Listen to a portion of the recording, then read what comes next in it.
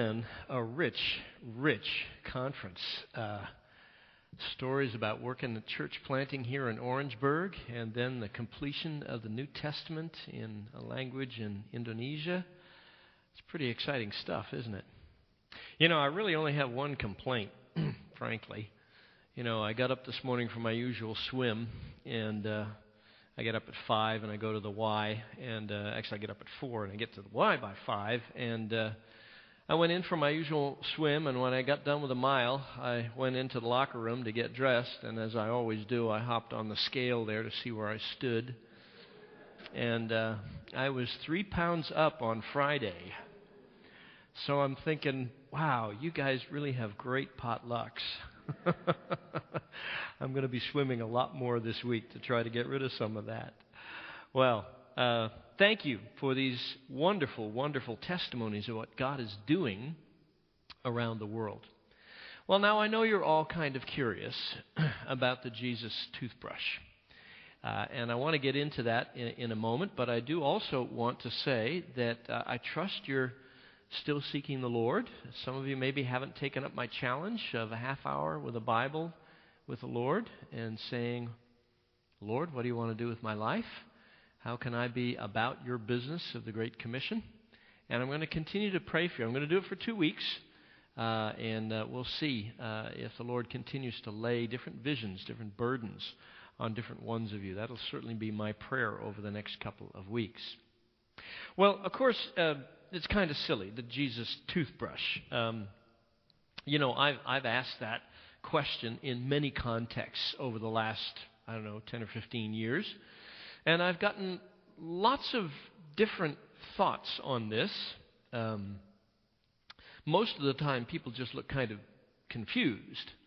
But, there are those who will come up, well, maybe some kind of twig, maybe he had some kind of toothpick-like thing that he used, But what you normally pick up is that when people deal with the question of the Jesus toothbrush, they really only have two reactions, primarily.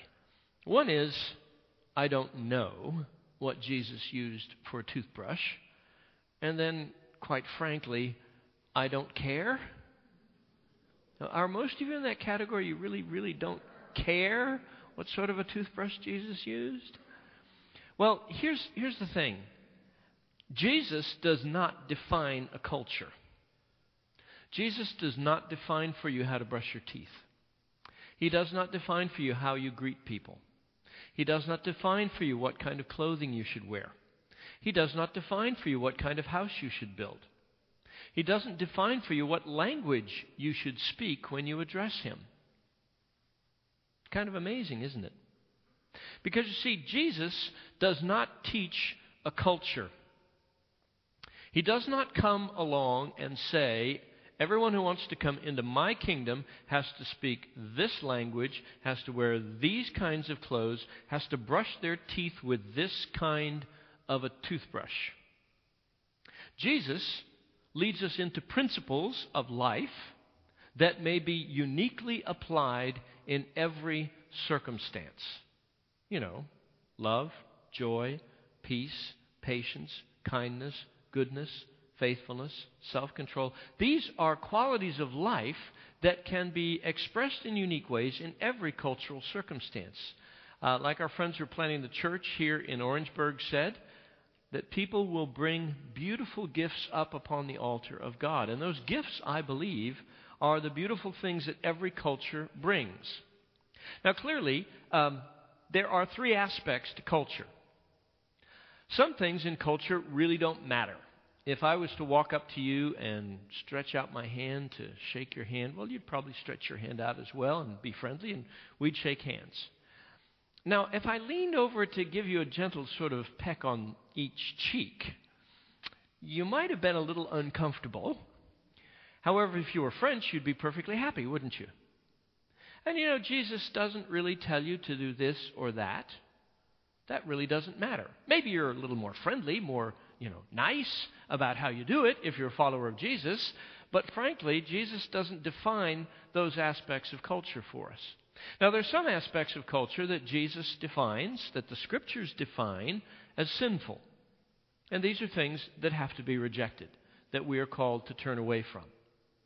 There's also a wonderful category in the middle of things that can be transformed as new meaning is poured into it, that gives glory to God and blessing to His people. Now, I mention this because in Islam there is a toothbrush. There is an Islamic toothbrush, and you can buy it in any mosque around the world. It's called miswak. It is the branch of the acacia tree, and I think we have a picture up there that shows it to you. I bought a couple of chunks of it. I was in Kazan, Russia some years ago, and I bought at the local mosque a chunk of miswak, just to show people this is the Islamic toothbrush. You see, Islam is a God culture where everyone on planet Earth needs to behave like a 7th century Arab. Well, Jesus doesn't lead us in that way, does He? He calls us to incarnate His principles, His way of life, His redemption within every culture and tribe and tongue and people and nation on earth. And the passage I'd like to take us to explain that is from the book of 1 Corinthians, chapter 9. This is a very familiar passage. I'm sure you probably heard some teaching on this.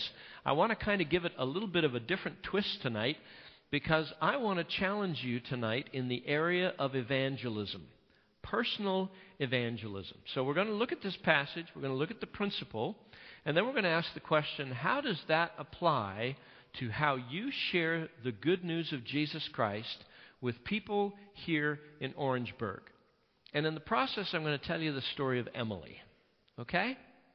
You ready for this? We're not going to take a lot of time. Let's just look at the Scriptures and then do one application that I hope will be useful, valuable, helpful to you in your ministry right here in Orangeburg. So we'll begin reading from verse 19 of chapter 9 of 1 Corinthians. And here's what the Scripture says. Though I am free and belong to no man, I make myself a slave to everyone, to win as many as possible. To the Jews I became like a Jew, to win the Jews. To those under the law I became like one under the law, though I myself am not under the law, so as to win those under the law. To those not having the law I became like one not having the law, although I am not free from God's law, but am under Christ's law, so as to win those not having the law. To the weak I became weak to win the weak. I have become all things to all men, so that by all possible means I might save some. I do all this for the sake of the gospel, that I may share in its blessings. Well, we're familiar with this passage, aren't we? I have become all things to all men, that by all means I might save some. Now, our friends here tonight have illustrated that for us, haven't they? All the way from taking a homeless man who's jobless to his job in the mornings and picking him up in the afternoons. That's becoming like someone, isn't it? Going to where they are rather than making them come to where you are. Going to a place like Papua New Guinea and not only learning that local language but the trade language and all the other aspects that go along with that for 30 years. That's an example of a person becoming like the people that you're trying to reach, living in their context. In other words, imitating Jesus. Isn't that really what it's about? You know, the incarnation teaches us one primary thing, that God came down to live amongst us, to experience life as we do, to suffer as we do, and even to learn obedience through the things that He suffered. And so He came to us, to our circumstance, to where we are, in order that we might be able to understand God and come to Him. And in a wonderful way, the Great Commission is, in a sense, God saying, okay, I've modeled this for you. Now it's time for you to do the same thing. I often wonder, where where did Paul get this idea? Where did he get this idea of teaching that, I should become weak to the weak. I should become a Jew to the Jews. I should become like one under the law to those under the law. I should become like those without the law. Now, he keeps the biblical balance here. It doesn't mean that we're antinomians. You know what that means? People who think that there's no law. Clearly, we have the law of God in our lives that controls how we live.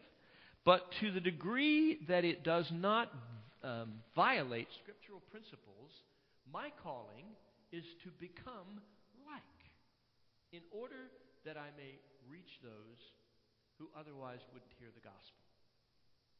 Well, let's take this to a practical level. What would it mean for us in Orangeburg to become like? Now, I don't know about you. I was raised on the 4 spiritual laws. How many of you here learned how to share the gospel using the 4 spiritual laws? Okay. I was led to Christ by Campus Crusade for Christ in 1971. And I well remember learning how to say the 4 laws to somebody, and I used it many, many times.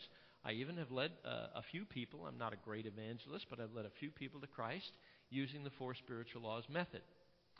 But times change, cultures change, peoples change. Things changed. And one of the things that I noticed about the 4 laws, even though it's still kind of a backup, when I don't know what else to say, I still use the 4 laws because it's all memorized, right? Okay, so it's real easy to go through that. But one of the things that I noticed is that many of the ideas that are foundational to the 4 spiritual laws, that are kind of assumptions, are no longer true.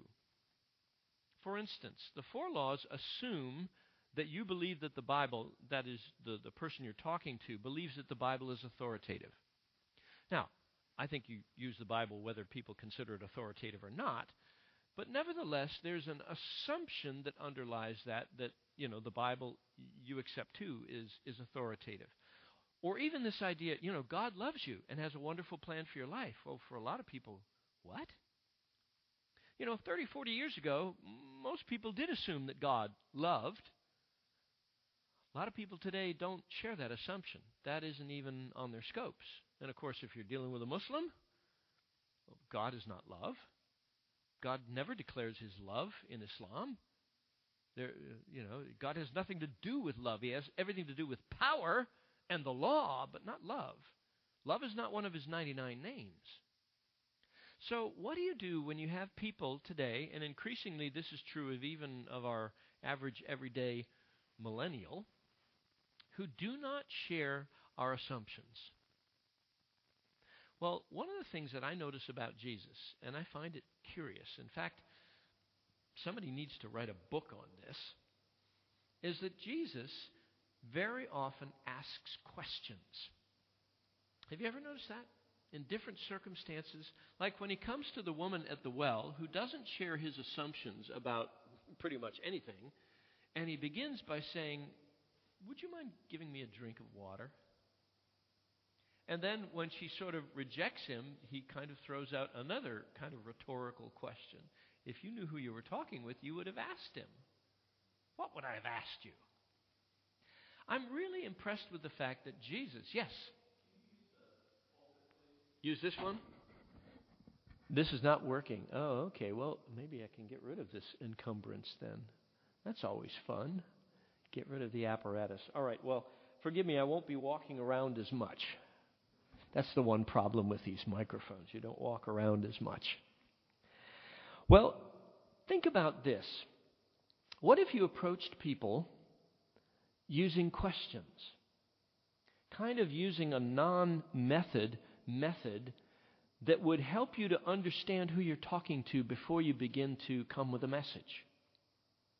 By the way, as I look in the Scriptures, I'm impressed with how deeply God's apostles understood the people they were talking to.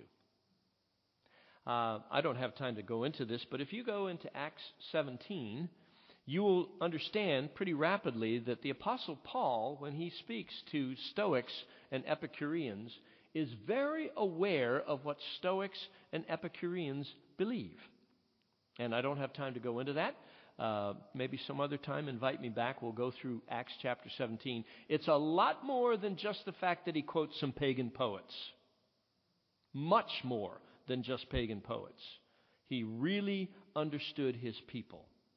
And so my question to you is, whether you're doing church planting in Orangeburg or you're going to a new station in Papua New Guinea, my question to you in the area of evangelism is this: how well do you know your people? And if you're not sure you know them so well, maybe it might be a smart idea to use the Jesus questioning method. It's a non-method method because you're not assuming anything to start with. You just simply want to understand your person. And I think as you do that, you are in essence crossing over to where they are rather than beginning from where you are to reach them. Now, this is why I wrote a book entitled The 7 Essential Questions of Life. In fact, I used that this morning with 2 different people at the Y. There was a new lady who was a lifeguard, Caroline. And, lifeguards don't have anything to do but sit in the chair, you see. So lifeguards for me are fair game. And then the people who sit at the front desk also are sort of sitting there with not a whale of a lot to do at 6 o'clock in the morning when I'm done with my swimming. So the lady there, her name is Debbie, and I initiated same kind of a conversation. And my conversation goes a little bit like this. I said, Debbie or Caroline, I'm really fascinated with people's worldviews. Would you mind if I asked you 7 questions about your worldview? Now, let me tell you, I've done this hundreds and hundreds of times, and to date, I've never had anyone say no. Okay? Now, Caroline and Debbie, I just started it this morning, so it's not a full story. So let me talk about Emily now, all right? Because Emily was a lifeguard some time back, and I can kind of walk you through how the conversation went.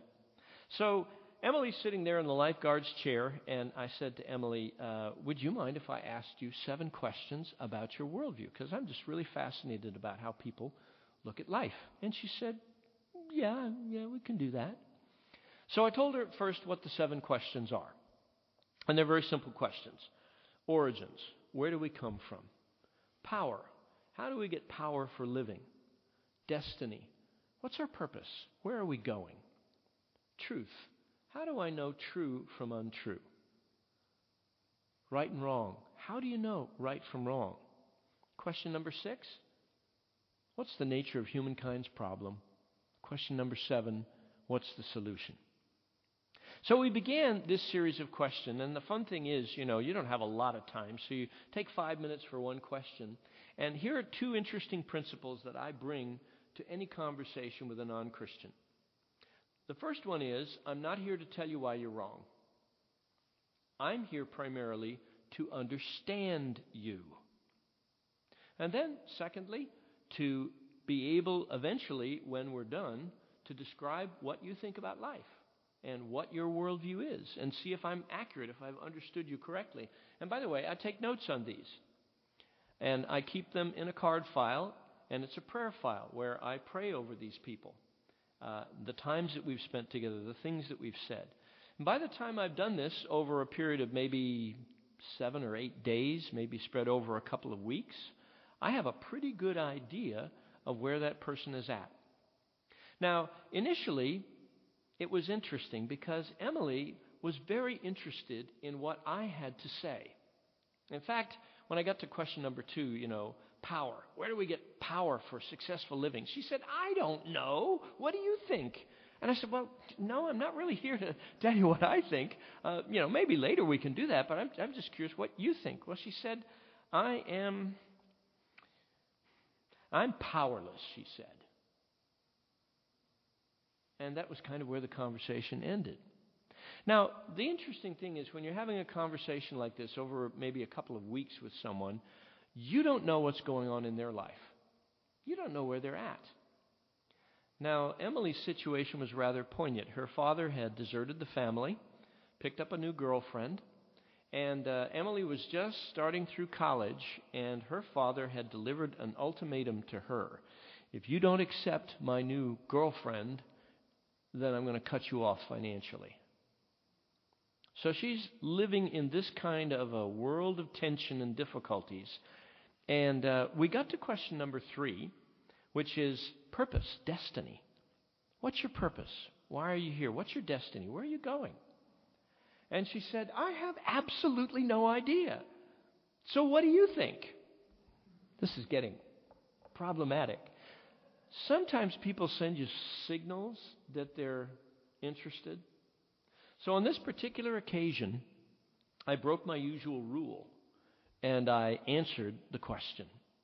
And I said to Emily, well, I'm a Presbyterian, and we have this expression that we have in the Presbyterian Catechism. It says that, what is the chief end of man? What is the chief end of humankind?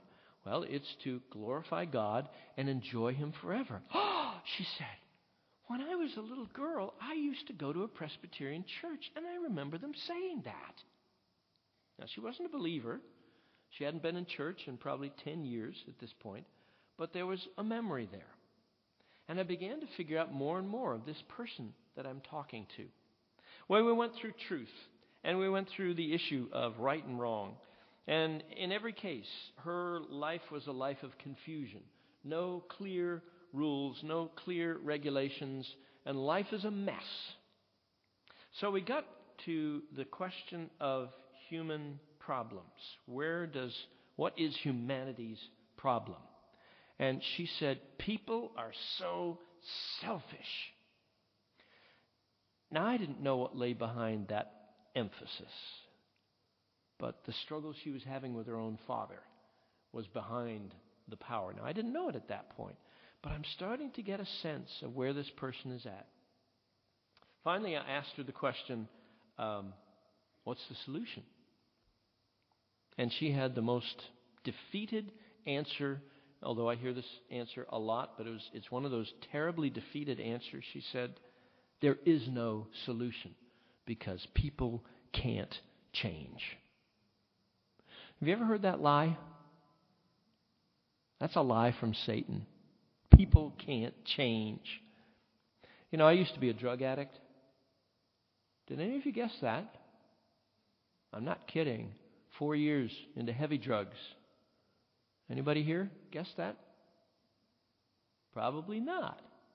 People can't change? That's a lie of Satan. Now, I'm not going to say that to her, but I'm thinking to myself, I have got a message of good news for you. So how do we get to the good news? Once you've asked these good questions and you've kind of understood your person and you're praying over them, and you even have note cards where you've written down things that they've said so that you can kind of quote back to them things that they've said.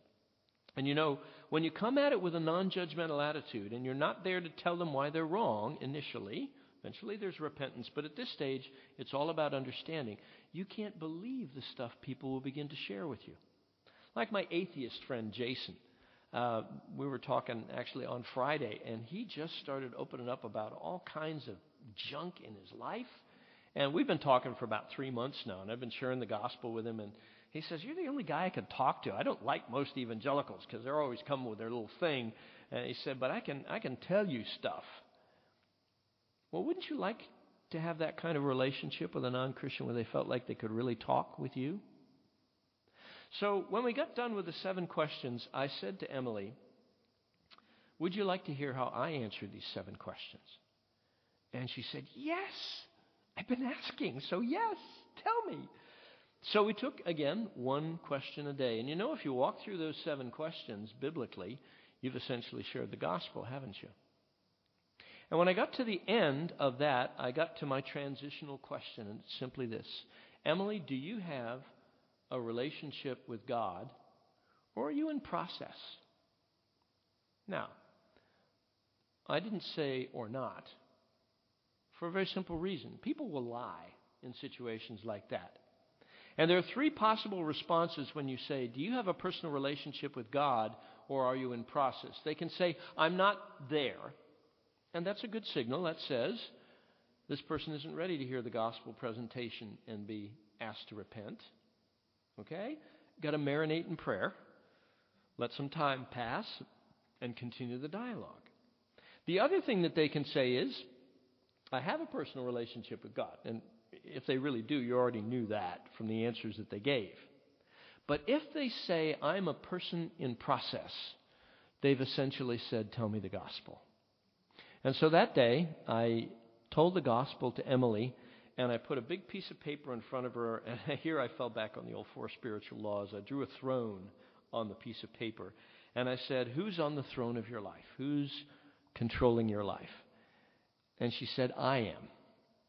I said, if you really want to find peace, if you really want to find God, Jesus needs to be on the throne of your life.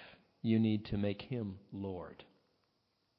And at that point, I knew I was dealing with a person very open and very concerned, because I really knew pretty much what was going on in her life, because she told me. And she said a beautiful thing. She says, I'm not quite ready yet. Can we wait a little bit? And I said, that's fine. I'll be praying for you. Let's see what happens. Well, that weekend was Easter weekend, and somebody else stole my thunder. She went to a local church plant with her mother because they felt like it's Easter, and she's had this spiritual experience that she wants to find out more. And at that service, the pastor gave a call to commit your life to Jesus, and she and her mother both went forward and received the Lord. So the next Monday, I come in for my mile swim, and I knew from about 40 yards away, the glow on her face. I knew she's found the Lord. She's turned her life over to Christ, and we had a wonderful time talking together. How do you share the gospel? Do you share the gospel? How often? Friends, I am convinced that you will not consistently do what you do not enjoy. Okay? And if you don't enjoy evangelism because you have some sort of a system that you've tried to use and you've been rejected, you're not going to continue to consistently do that. Let me just share that in the 10 years that I've been using this kind of an approach, asking questions, listening well, I have never been rejected. When I came to the transitional question, would you like to hear how I answer these 7 questions? I have never had a single person say no. Now, and in terms of negative experiences, I have really hardly ever had one negative experience. So, are you excited about going over to the non-Christian's place? Rather than inviting them to come to your worldview, you go into their worldview. Understand them where they're at. And then, friends, let me just tell you, evangelism becomes fun. In fact, I have so much fun with evangelism, I just can't stop because it's never negative. And I would like to encourage you, if you want mentoring in this, I have a book on the subject. If you'd like some mentoring, you got my email. I mentor people all the time in how to witness to Muslims and how to witness to your average everyday American pagan. And I would love to stay in touch and encourage you in evangelism. Because when you do what Paul said here, you become a pagan to reach a pagan. You become a secularist to reach an American secularist. When you come over to their worldview and you listen intently, and over the weeks they get to see that you really were listening to them. By the way, if you do this with any kind of consistency, you are unusual. You become like Jesus. Because what are most people doing? You see them at a restaurant, 3 couples and 3 tables, apparently on a date, and both of them are doing this. Date? People don't listen to people anymore. We have a wonderful opportunity in our days as we seek out people and listen to them, as we come over to their worldview and ask the question, how do you solve the world's problems? And when they say, I have no idea, then God opens doors to share the gospel with them. And yes, I want you to go to the ends of the earth. I want you to go to Papua New Guinea. I want you to go to the Muslim world, and to the Hindu world, and to the Chinese world. But we start in our Jerusalem. And so let me encourage you, be about sharing the good news of Jesus right here, right now. And if you haven't done it in a long time and you'd like some help, that's what I'm here for. And I would love to help you with that. And so as we get ready to leave the Salt Shaker tonight, to become salt and light in Orangeburg first, because that's where we live, let me pray for you that God is going to give you some interesting conversations with non-Christians over the next couple of weeks. Can we do that? All right, let's pray. Father, we thank you for the principle of the Scriptures that we're called to become all things to all men in order that by all means we might save some. And we long to listen and to enjoy and to understand and to come to a place in prayer for a person where we know just how much they really need the gospel. And so, Lord, I pray that you would, through us, reach the ends of the earth, but through us also, Lord, reach Orangeburg. And give us grace to be bringing many new children of Christ into this place, into the fellowship of believers. And so by that means, Lord, we pray that you would be glorified in our midst. We ask it in Jesus' name. Amen.